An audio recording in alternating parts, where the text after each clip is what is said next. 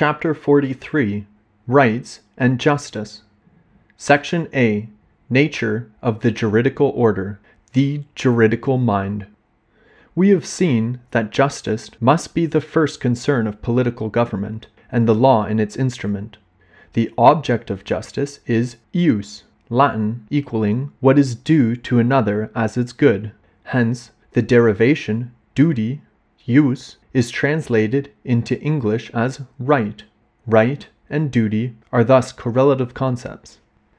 This due must be either by natural law, natural rights, or by human positive law, civil rights, and the latter may be either by public law, passed by the state, or by private right, private contracts publicly recognized.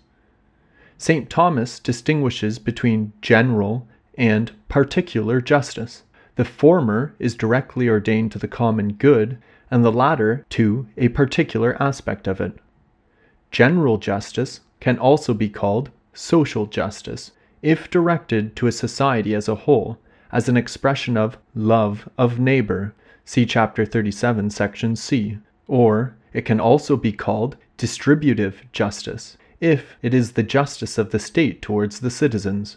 On the other hand, particular justice can be called legal justice, if it is the justice due to the just laws of the state, or commutative justice, which is the justice between individuals in exchange.